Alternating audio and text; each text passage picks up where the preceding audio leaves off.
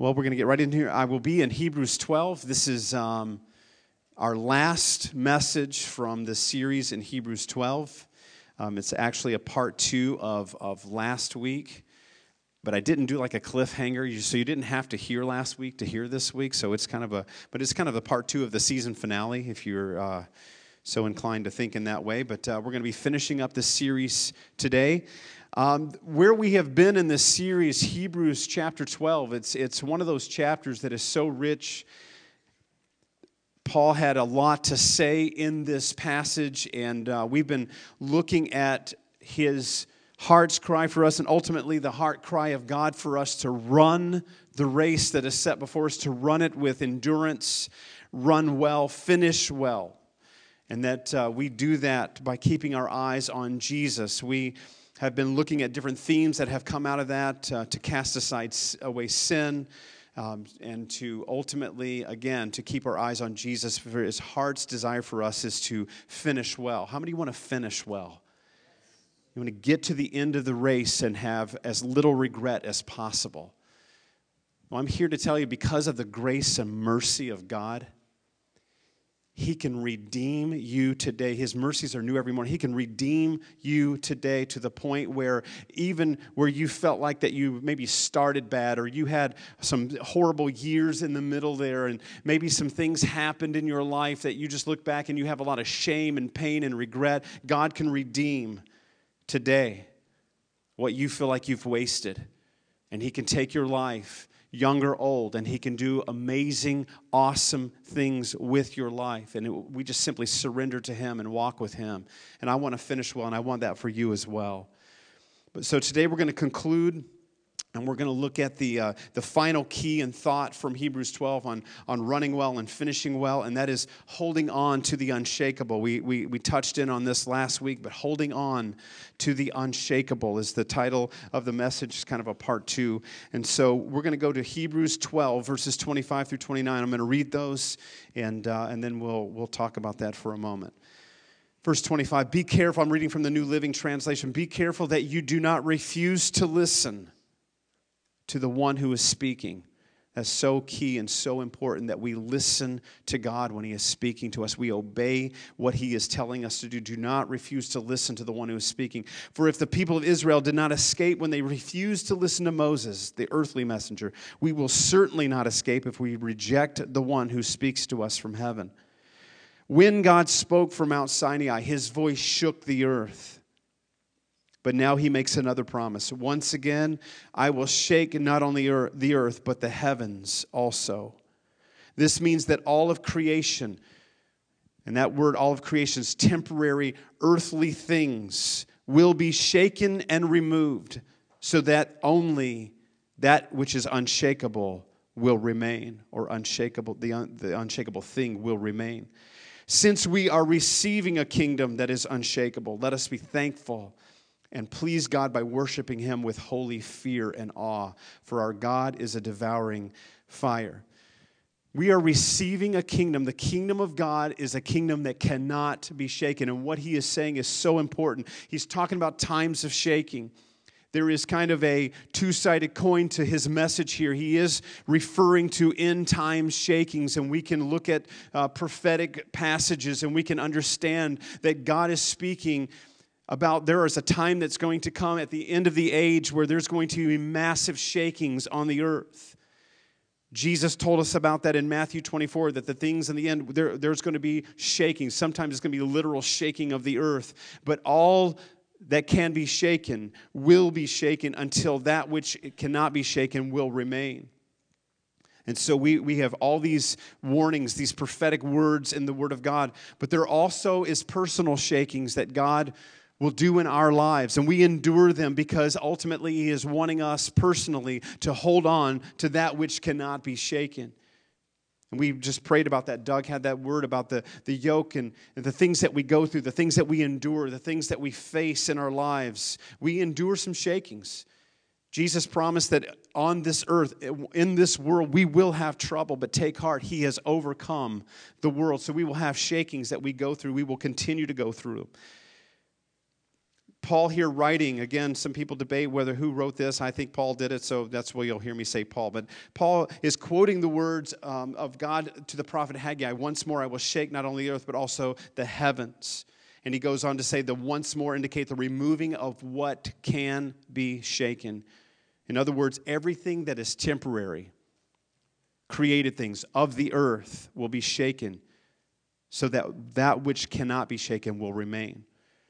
And so the question, I asked this question last week as we kind of launch into this week. The question is this that comes out of this passage to our hearts as a challenge that God wants us to run well and finish well is, what are you hanging on to? What are you holding on to?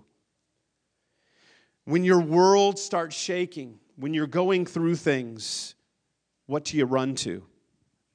What do you grab hold of? If it's earthly, if it's temporary, it's going to shake and it's going to kind of fall apart around you. And that's by God's mercy, because He wants to be the only thing standing right in front of you, because He created us to need Him.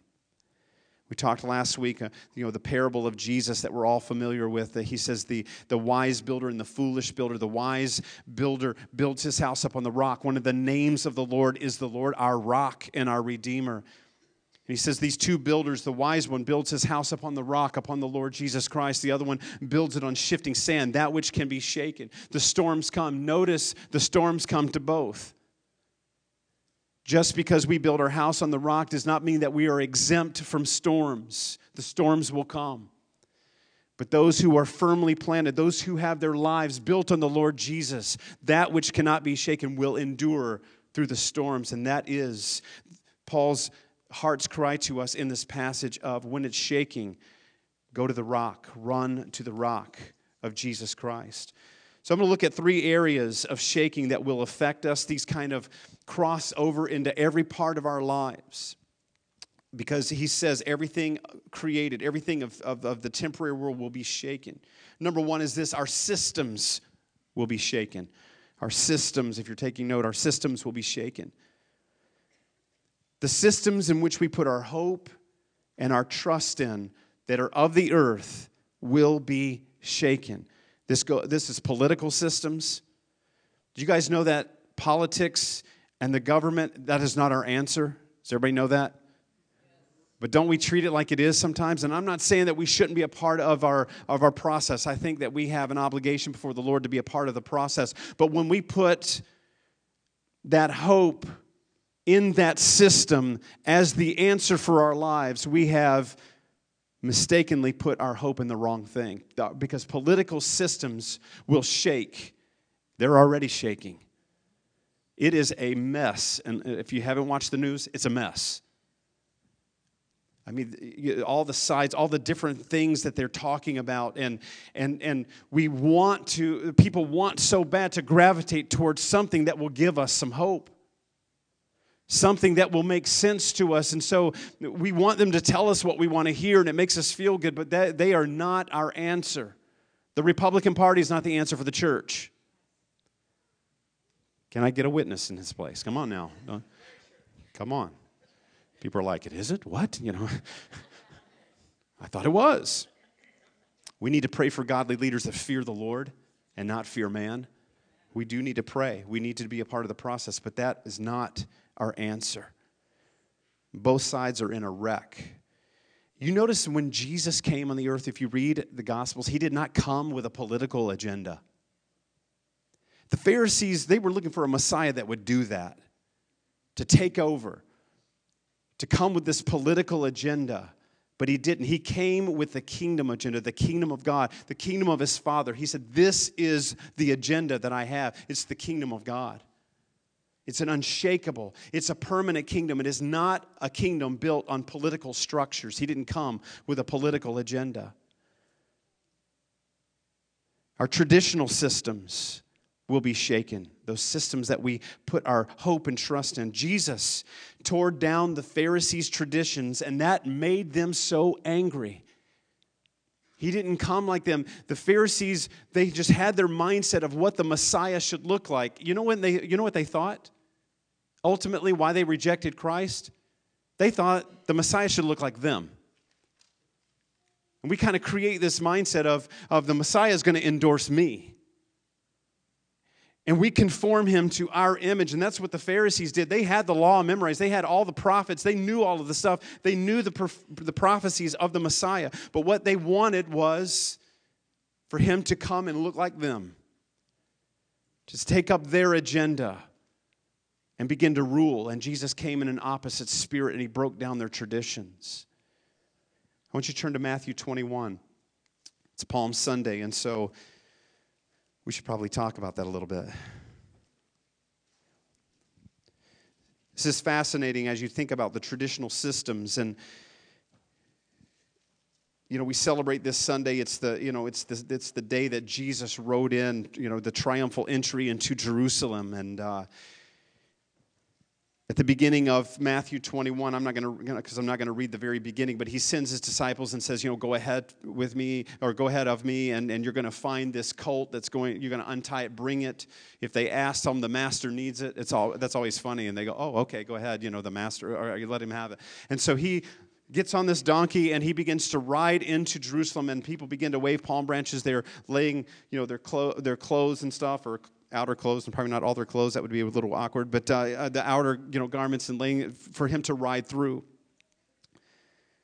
Interestingly enough, on a side note, the day that he rode into Jerusalem was the day that they would bring the sacrificial lambs for sacrifice into Jerusalem. I don't think that's by accident, because here comes the Lamb of God, the once and for all Lamb.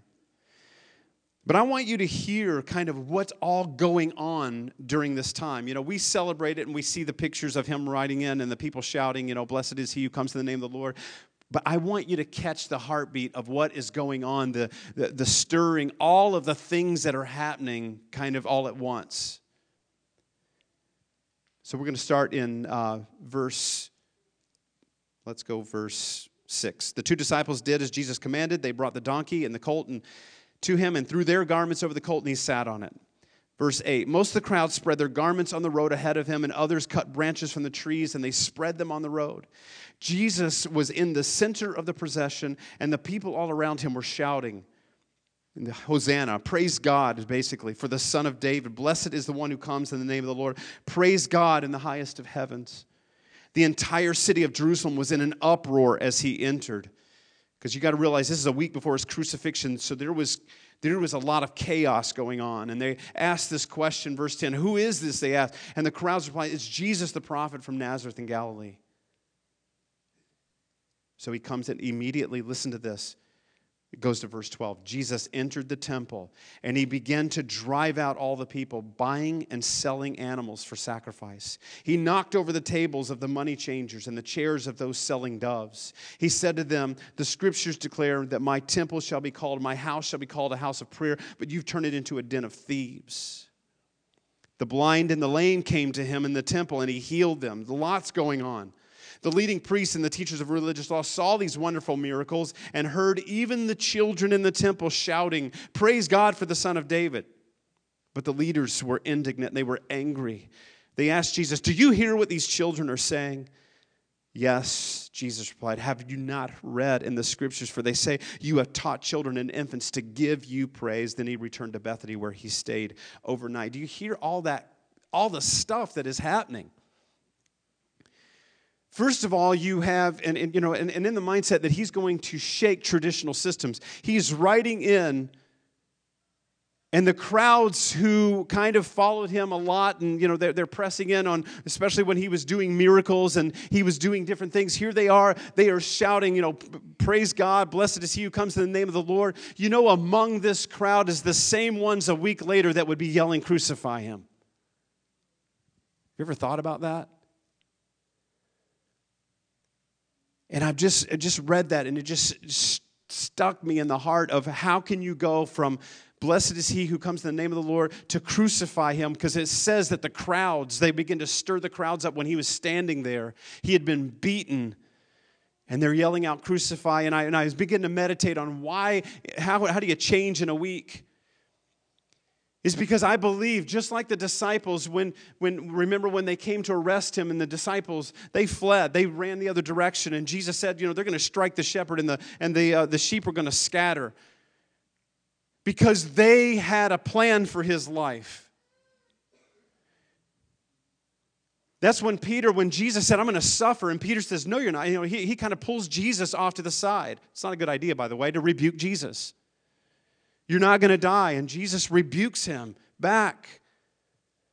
Because he's saying what Peter was saying, and you can almost hear the fear in his voice of saying, it doesn't work for you to die. I thought you were going to take over. I thought you were going to come with this big, huge political, traditional system and take over, and we were going to be right by your side as the 12 apostles who were going to help take over. And Jesus said, no, I came to die and to give my life because my kingdom is not of this world. And you can almost hear Peter, that's why he said, you're not going to die. He says, this doesn't work for me. It doesn't work for us that you're going to die. See, the people had pegged Jesus. They were trying to conform him to their image. We want you to be like us. It's kind of the same spirit as the Pharisees. We want you to be like us. And then when they saw him start enduring things and he's standing before Pilate, he had been beaten basically beyond recognition. That's when they yell out, crucify him, because now it doesn't work. Oh, he's going to die. This is not working out how I thought. He's doing things completely different than I thought. Get rid of him, crucify him. Doesn't work for me. If he's just going to die, crucify him. He doesn't work within our tradition. He doesn't work. I thought he was going to take over, that we would, because they were hoping, blessed is he who comes in the name of the Lord. They were hoping that he would come in, especially when he began to turn over the tables. They're going, yes, here we go. He's going to take over. A week later, he lays his life down. We must stop conforming Jesus Christ to us and conform ourselves to Jesus Christ. He is the King of Kings and the Lord of Lords. He's calling the shots. The church is not a democracy. It is a kingdom ruled by the King of the ages. And so he comes into the temple and he begins to turn the tables over. A lot of people say, well, why was he doing that? It was not uncommon for people to come into the temple and pay for sacrifice. But what happens is, you can see there, the wordage there is that he turned over the table where they were selling the doves. The dove was the least amount. Like if you were very poor and you could only afford very little, you would sacrifice doves. And so something happened. This was a worship issue. Worship is synonymous in the Old Testament with sacrifice. When we say I come to worship, it is not coming and singing songs and raising our hands. That's not worship. Worship is sacrifice. Worship is laying our lives down. That's what worship is. That's why worship begins at home. What we do here is a celebration of our worship. But worship is synonymous with sacrifice. They had cheapened the sacrifice. The sacrifice had become that it doesn't, how can I do this with it costing me as little as possible? Because I want to bring my sacrifice, and they were trying to get their sins forgiven, and they would go in, and how can I do this that it costs me the least? And a lot of times we treat the Lord, how can I serve you? How can I walk with you? But I don't want it costing me much. I don't want to have to make a lot of sacrifice. I want to serve you kind of, and if it's okay, I'll just come on Sunday morning and I'll just kind of do my, religious kind of things, but I just don't want it to cost me very much. And so he's turning that tradition, that system upside down because he wants all of us. We were created. We all worship. It's a part of who we are. We give our hearts. We give our value to something. And then you have him coming in, and you see the broken coming to him. He's in the temple. He turns the tables over. It says the broken, the blind, the lame. They're walking up to him, and he's beginning to heal them. There's tons of stuff going on here. And so you see when he starts tearing down religious traditions, notice who shows up: the broken, the hurting, because they were drawn to him. And he starts tearing down this whole mindset of tradition, of religion. And the broken people start walking up to him. And when we remove religion, a spirit of religion and traditions from our church, the broken will come in. because they were going to be drawn to the authentic power of Jesus Christ. Then you have children begin to worship him. Isn't that awesome? You get rid of religion, you get rid of traditions, the broken come, and the children begin to worship. I don't know about you guys, but I want a generation of young people in this place worshiping God, giving their hearts to the Lord Jesus. We are seeing a generation leave our churches, and they leave, and they get eaten alive, and they don't know what they believe, and they're struggling. And we want them to go out from this place loving God with all their heart, their soul, their mind, their strength. We want to make a place where children can be free to worship the Lord, the next generation coming up. And that's who we're going to reach to. And now all these kids are beginning to worship. And here's what the religious spirit says. They're telling Jesus, you hear what those kids are saying? They're mad. They were mad that he's ministering to people. I mean, and you see these guys, that religious system, he would heal people and they'd be angry because he would do it on the Sabbath. So where does your mind have to be when you're angry that people are being touched by God? Children are singing worship songs, and the religious says, did you hear what those kids are saying? And you can almost feel the heartbreak of Jesus. You know, he said, do you not know what the scripture says, that I've ordained children to give me praise? Because it made them angry that kids are worshiping. Got to check our heart, because our traditional systems need to be shaken. Religious systems will be shaken. What do I mean by that? And again, you see it in the Pharisees where Jesus went hardcore at them. He was angry. You saw him treat the broken and the destitute with great kindness and care. To the religious, he did not at all. He was very hard on them. Because what they had done is they had elevated their religious traditions. They had elevated their unbiblical formulas, and they had made it doctrine. And whenever we do that and we have these unbiblical formulas that we have made doctrine, that is a very dangerous religious spirit that we made. If I go through this hoop, then God is obligated to do this for me. If you do it like this, God will do this. If you sing that song, God will do this. That is absolutely wrong. It's all about our hearts. So religious systems, Jesus shook to the core. Economic systems, he's shaking. We're seeing that, again, playing out right in front of our very eyes. Not just our nation, but all over the world. The economy is in a fragile state. Everybody's talking about it. And then this is not just preachers talking about this, like prophecy people that, they were talking about it a long time ago. This is mainstream news, and you have people that are tapped into the state of the economy worldwide, and they are saying the same things. It's very fragile. But also we can have personal financial shaking. You lose a job.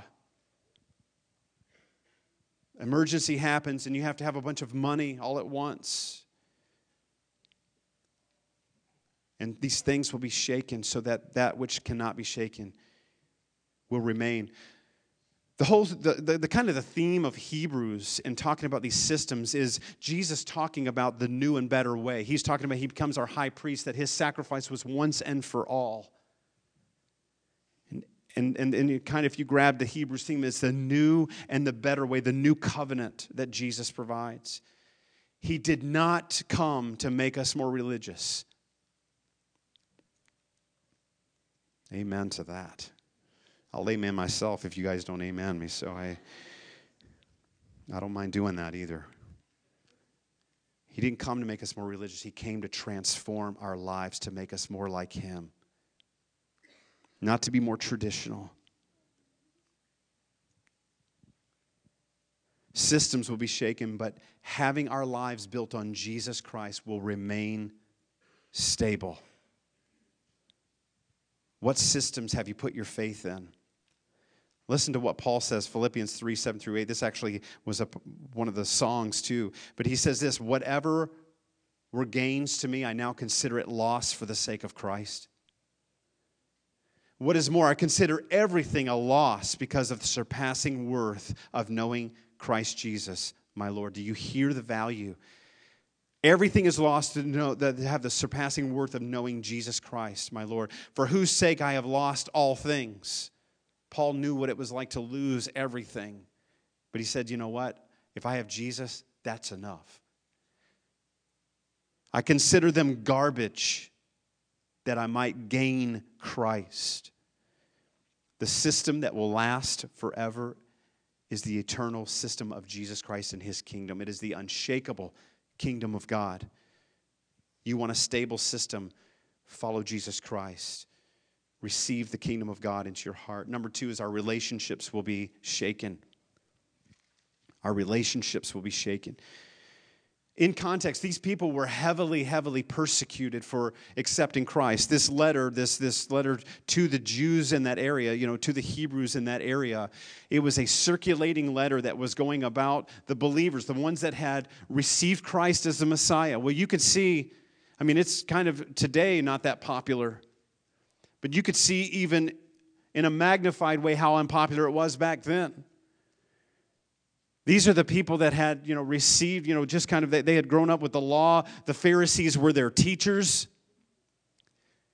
And then the Pharisees and the religious spirit had rejected Christ. He is not the Messiah. So now you have some of these folks, these Jewish folks, beginning to put their faith in Christ. And they begin to say, whatever I had gained, I counted all as loss. It's garbage for knowing Jesus Christ. Paul was one of them. Paul was a Pharisee. And so these people are getting saved. They're giving their lives to Christ. And there was great joy, but there was great persecution. The same people that they used to worship together with were now the ones that were turning on them. The same people that maybe sat in the temple with them, next to them, were now persecuting them for following Jesus Christ. So our relationships will be shaken. Jesus had his closest companions turn against him. He had Judas betray him. He had the ones that didn't betray him like that, they scattered. I will strike the sheep strike the shepherd, and the sheep will scatter. And they scattered and they abandoned him in his greatest time of need.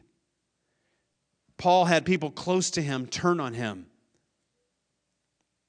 In some of the letters in the Bible that Paul writes, he calls them out, which is kind of wild. And these people used to walk. He says, Alexander the coppersmith. If you've ever read that, he said, Alexander the coppersmith, he has rejected our message and he's doing great damage to us. Beware of him. He's calling people out by name. And so there's people that were close to Paul that turned on him, and he understood what it meant to be betrayed. Have you ever been betrayed? Have you ever been hurt? Someone turned on you. Someone said something about you that was very painful. You maybe thought that this could not happen from that source, that person. This is the last person in the world you'd ever think that would happen. But the thing is, as good as earthly relationships can be, they are imperfect because they are with imperfect people. That's why divorce is so high. Neglect. People have been used in relationships, and the list goes on, and we can talk about those painful things that have happened in relationships. And we all have experienced a level of that, some to a greater degree than others. But we understand that earthly relationships are broken. Now, I'm not telling you now to go out and be suspicious of other people. I love earthly relationships. God has given those to us. We need to give grace. But we cannot put our eternal hope and our eternal trust and our eternal faith in earthly relationships. Notice I said eternal. Because there is an element of these things. We have to have hope in relationship. We have to have trust. That's the very, very signal that a relationship is doing well is that you have trust in that relationship. But we can't put our eternal hope and trust in those things. But I'm talking about when we have an unhealthy hope in a person and that we put them in the place that Christ wants to be. And He must be. And we elevate that person. When you elevate a person to that place in your life, when they let you down, it is devastating. Because you've put them in that place where Christ wants to be in our hearts. Let me tell you, we're going to get hurt. We're going to get offended. If you've lived long enough, you've gone through it already. If you haven't, buckle up. It's going to happen.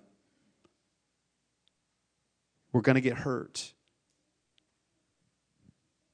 But that's why earlier, before this passage in Hebrews 12, he says this, make every effort to live at peace with everyone. Paul says this in another place. He says, as far as it's concerned with you, be at peace with all men. You can't worry about other people. You hear what Paul's saying? Some people, it's conditional. Well, I'll be at peace with you if you'll say you're sorry. No, it says as far as it's concerned with you. You live at peace with them. Whether they respond to you or not, be at peace with them. Again, one of the main secrets of this passage is being right with God and right with others. Live at peace with all people and be holy. Don't let a bitter root grow in you. It will destroy you. That is why forgiveness is absolutely huge. You know, forgiveness releases you and it releases the other person. If you refuse to forgive, what you are doing is you are putting yourself in bondage. I mean, anybody will tell you that. That's in secular psychology. Unforgiveness will cause you great pain. It releases you, it releases them, it frees them. But then in the spiritual side, Jesus said, you must forgive those who've hurt you. Because look what he did for us. Look at the great forgiveness that he offers us. And we see his love on the cross where he took our sins upon himself. We deserved that, and he took it. Let go of grudges. Let go of bitterness. Let go of anger. Because again, running the race well and finishing well, we don't have time for that. When you feel that bitter root, I don't have time for this. I'm letting that go. I'm going to forgive. I'm going to walk free because I don't have time in my life to be worried about all of this other stuff, bitterness and anger and what somebody did to me. We have to be free from that stuff because we don't have time. We have a mission ahead of us. And I encourage you too, because what he's saying is we want to finish well. Don't stand before Jesus Christ on that day because we will. Again, that's a sobering thought, but we need to understand that we're going to stand before Jesus. When we die from this earth, that is not the end. You will live. And you will be more alive than you are now, but you will stand before God, and I will stand before God, and we will give an account. It's going to happen. And I want to stand before him and not have a bunch of undealt issues that I should have dealt with on the earth. And that's why he gives us grace so that we can deal with it now. But how horrible it would be to stand before him and have a lot of these undealt, unforgiving, grudging issues that we're dealing with. I don't want to do it then. I want to do it now. And ultimately, why relationships he'll allow shaking in relationship is that Jesus is the relationship that will never shake. His love is everlasting and it's pure. The Bible says that he is a friend that sticks closer than a brother. He will never leave us nor forsake us. This is more than just scriptures on your refrigerator. This is truth. In his presence, we can be secure even when there are shakings in our relationships. Jesus even said that there will be times, and he's talking about persecution. He said, brother will turn against brother, father against son for my name's sake. His relationship is one that will never end because we were created to need him. We were created to love him. We were created to receive his love. We were not created for religion, but a relationship with Jesus. And when we hold on to him, it'll be the relationship that can never be shaken. And I ask this question, is your hope tied to an earthly relationship? Are you looking to someone to fill that place that only Christ can? Young person, are you looking to, I just have to have a relationship, and you're looking to someone to fill a place that only Jesus wants to fill in your life? Married person, do you look at your spouse and you hold them into a place where only God can fill because that's too much pressure for them.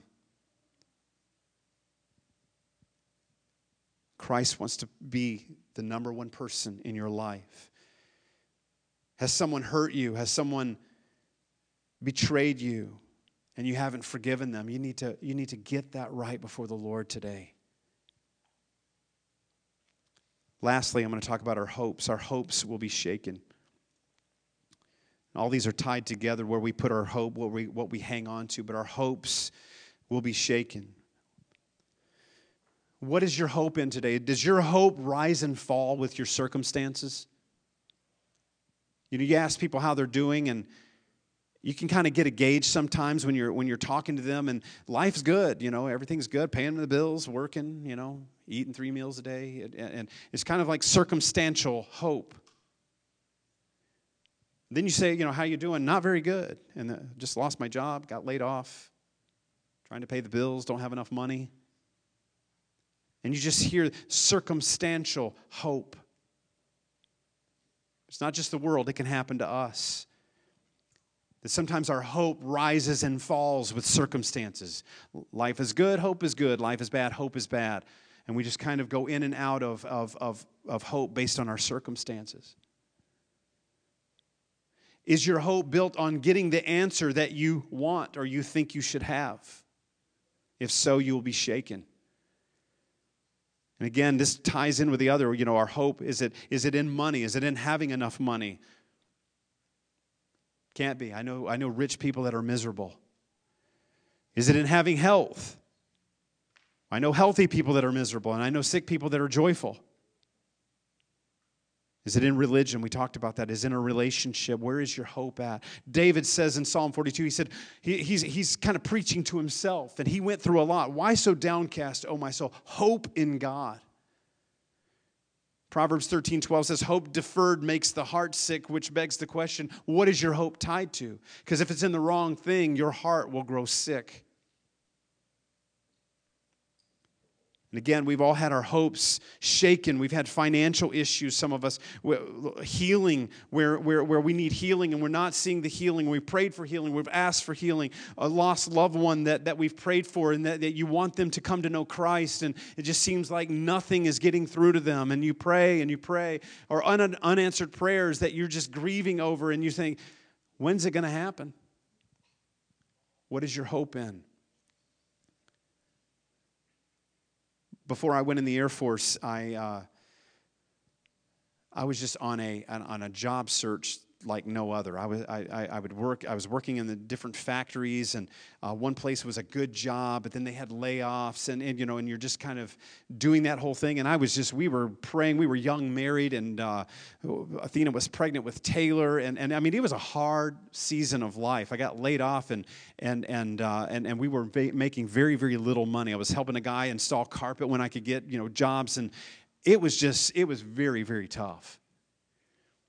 And I remember a friend of mine, because one of the greatest places to work in our hometown was M&M Mars, the M&M plant. It smelled like chocolate. My mom and dad used to live down the street from that. You could come out in the morning and smell chocolate. It was a beautiful thing. I mean, it really was. I mean, it was just the smell of chocolate in the air. You thought, is Willy Wonka around somewhere or something? And this was a great place to work. Everybody that worked there loved to work there. Great pay, great benefits. They had all kinds of incentives to work there, but very, very hard to get hired on there. And I had a friend that worked there, and he said, they're getting ready there's a little small window opening. They have like a couple of openings, and he said, go do your application. Put me down as a reference. I think that you can get. Man, I was thrilled. I'm like, this is the answer. I mean, this is awesome. So, man, I went down there and I grabbed and I filled this out, put his name first as the reference, the other two didn't really matter, and you're just putting him in bold print, and they're going to pay attention to this because he works there, and they took it. The lady was very nice. I walked out of there just with a little skip in my step, and, things are going good. I'm going to get a call probably within a week for an interview. I was thrilled. No call. A couple of weeks, no call. 3 weeks, no call. Finally, I call my friend. Hey, it's Bruce. You don't want to be too obvious, but you know where you know where you're going. So what's going on, man? And he's talking about that job, because I've had it. About the job. Oh yeah, they filled those positions a couple of weeks ago. Just the emotions that you feel at that moment, and he just thought, no, it's no big deal. You didn't get the job. So, what you up to tonight? I'm like weeping right now. Thanks. That's what I'm doing tonight. I'm in sackcloth and ashes for the rest of the evening.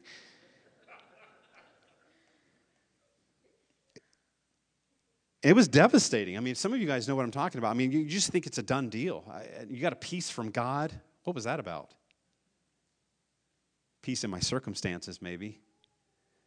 Because I think God's just trying his hardest. The Holy Spirit's walking alongside. You're not going to get this job. You're not, and you're just not listening to that. That get behind me, Satan. And God, because God had a completely different track in mind for us. He was closing every door so that he could open up another door later on. But my peace was based, and my hope was based on my circumstances instead of what God was saying. You're hoping for one direction, and you don't get what you hope for or thought. That can be devastating. That's why Jesus wants us to walk so close with him, to hear his voice, that even when things don't make sense, he's there. And our hope is built on him. I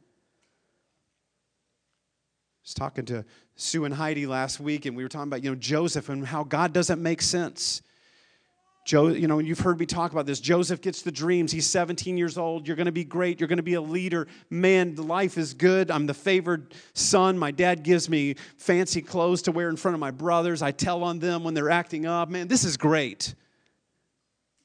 His brothers turn on him, throw him in a pit, sell him into slavery. He's a slave, does the right thing, rejects the advances of Potiphar's wife, who's trying to make sexual advances at him. He says no. He's a man of integrity. He says, God's going to reward me for my integrity. You can almost see it. This is the point. And then he gets accused of rape, thrown into a dungeon. That's how his integrity was repaid. What are you doing, God? Then he's forgot about. So he has the dreams. 13 years later, they come to pass, and he went through a whole lot of stuff in that 13 years, and believe me, he had some questions. But what was his hope on? He stayed with the Lord. He walked with the Lord. Even when the Lord tested his character, he stayed with the Lord. What is your hope built on? Is it built on the answer that you think you should have? Is it built on the circumstance that you're holding out for? I love the song, "My hope is built on nothing less than Jesus' blood and righteousness." Chorus goes on to say, "Is on Christ the solid rock I stand. All other ground," this is Hebrews 12, "is shaking sand." Hold on to Jesus. He is the hope that is unshakable. Jesus the rock. I'm going to close now. Wasn't that a great segue? I'm going to close now. The writer of Hebrews tells us, he said, everything that can be shaken will be shaken. Don't be alarmed. Don't be shocked when we see shakings happening, whether it's worldwide or personal, family. He says it's going to happen. And what he's trying to encourage us is that don't be caught off guard when it happens. Now, that's not to say that we have to jump up and celebrate when it happens. But he wants us to be firmly grounded in Jesus Christ. Why all the shaking? Why would God allow that? And it's because of what he says at the end. He said that he shakes everything so that which cannot be shaken will remain. That which cannot be shaken, will never be shaken, is Jesus Christ. He's the hope of the world. He really is. That's why he died and he went to the cross. He is the hope of the world. The created temporary earthly things that will shake around us, they shake because he doesn't want us to hold on to that. He wants us to hold on to him. And when we have our arms so filled with these temporary things that we put our hope in, and we're trying to, if you ever carried a lot of things and you said, I don't need the cart at the grocery store, and you're trying to carry everything that you went in there to get. I did that a couple of weeks ago. I don't need a cart. And then you go out there and your list gets bigger as you're walking through. And in the name of manliness, you're not going to go back to the front and get a cart. Amen. Thank you, Pat. It's just like we won't ask for directions because we'll find it eventually. As our wives are just steaming, we'll find it. I know we're 15 minutes late, but I will find. Ask for directions. I know the directions. I'm just driving around till we get there. And I was trying to carry all this stuff. One of my things that I forgot was a pack of water. Now, you would think that's the problem. And so I've got this, I've got cereal, I've got milk. I mean, I thought I was going to have to start hanging stuff on my legs. But, I was thinking about that while I was preparing this message. And this is a picture of us trying to hold on to all these earthly things. And Jesus is standing there going, what are you doing? It's what Doug, the word, he says, cast those things before me. They are not intended for you to hold on to. I am the one that came for you. You are here today. You are created in the image of God for a relationship with Jesus. You're not by accident. You are on planet Earth for a purpose and a destiny. And it's to walk and know Jesus Christ. What is your life built on today? What is your hope built on today? If it's not on Jesus, give your heart and your life and surrender it all to Him today and let go of that other stuff because it's going to shake. It's going to fall apart. Because at the end of all the shaking, He will be the only one standing. And I want to be holding on to Him when the shaking happens, personal or worldwide. I want to be holding on to Jesus. The unshakable hope, the unshakable relationship. Psalm 61 says this, when my heart is overwhelmed, that means shaking. That means everything around me is shaking apart. When my heart is overwhelmed, lead me to the rock that is higher than I. Because He has the perspective. He knows why we're going through what we're going through. He loves us and He made us and He wants to walk with us through it. And His work on the cross was a completed, finished work for you and me. And He wants our lives to be on the firm foundation of Him and His kingdom because it'll never end and it will never fall apart. You can count on that. Let's pray. Jesus, You want us to finish well. You want us to run well. Lord, You really do want us to keep our eyes fixed on You because You are the one that will never, ever be shaken. You are the rock. You are the firm foundation. Lord, I pray for each person in this room right now. I pray, God, that wherever they're at in life, God, whether they are going through shakings or not, have been through them, maybe there's some things ahead, God, that every person in this room, that, Lord, we would hold on to You, the rock and the Redeemer. When our heart is overwhelmed, lead us to the rock that is higher than us. Help our hope to be on nothing less than Jesus' blood and righteousness. I just want to have an invitation to you today as everyone's praying and closing your eyes. Today, if something touched your heart and there's maybe there's something that you're going through dealing with, maybe you don't know the Lord today. Maybe you've walked away from God. Maybe you don't know God at all. Because He's here today and His invitation to you is come. Come to me. I want to give you freedom that you've never known. I want to give you contentment that you've never known. I want to give you a peace that you've never known that's not based on earthly circumstances, but it is based on Him. And if you want to come to Christ and just in a new and fresh way, whether you have accepted Him or not, maybe, or you've walked away from Him or not, and you just say in a new way, I want to give my life to Jesus, I want you to raise your hand. Thank you. Some hands going up there. I want to pray for these. I want everyone else just to pray because there's some hands that went up, and I want to pray for these. Just agree with me in prayer. Father, in Jesus' name, You see more than hands, God. You see hearts responding to You. And I pray right now in the name of Jesus that these wonderful people, Lord God, just with the courage of just a lifted hand, God, that they would know Your love. Lord, even in the quietness of their own heart, as they just, and you just simply have to say, Jesus, I give you everything. Even those things that maybe you've put your hope in, just surrender those to Jesus. That Lord, that relationship, Lord, I've had misplaced hope. I've had hope in my circumstances, Lord, and I just give you that. I give you my life today. I surrender. And just say that to him in your own heart.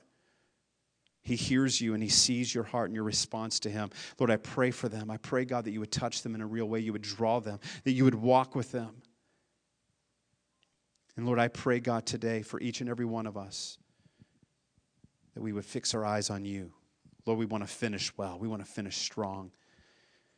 I'm going to pray to dismiss you, and I'm going to have those guys put on some worship music in the back. And if you'd just like to get alone with God, you can come up here and you can come to the altar. If you would like prayer, I know our leaders, we would love to pray for you, to just come alongside you. And if there's anything specific that we can pray for you about, we would love to do that.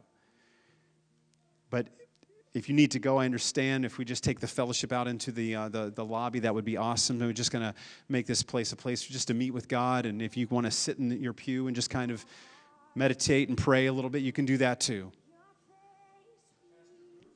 Yeah, Doug. I believe the Lord really wants to deal with people today. And a lot of those yokes, like you said, are things quite often that we've selected.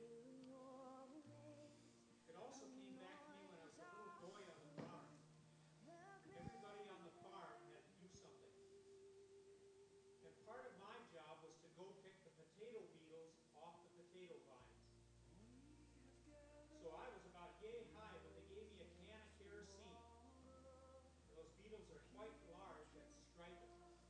And so I went through the vines, pulling off the potato beetles and dropping them in the kerosene. And as a kid, I got quite a kick out of it. But if those potato beetles are allowed on those vines, which are visible, the potato crop, which is invisible below the ground, will be damaged. And so the Lord is saying, if you allow these things in your life, the reward will be damaged. And He intends us to deal with them. Yes. Now. Jesus, we love you. Lord, I just think of your word that says, behold, today is the day of salvation. I encourage you, don't wait. If there's things that you need to do, just do business with God. If there's things that you need to get right with God, maybe others, I encourage you to just respond to the Lord and come. Again, this is open. The sanctuary will be open for you to do that. If we can pray for you specifically, we would love to. But Lord, we want to respond to your word today. I pray, God, that no one will leave here until they say, I have done what I needed to do before the Lord. So, Lord, come, we pray. Touch our hearts. Lord, I pray a blessing on each person here. I pray a blessing over their week. I pray that, God, we would go out and we would love people in our community, love people in this region. We'd spread the love of Jesus because you are the hope for mankind. In Jesus' name, amen. God bless you.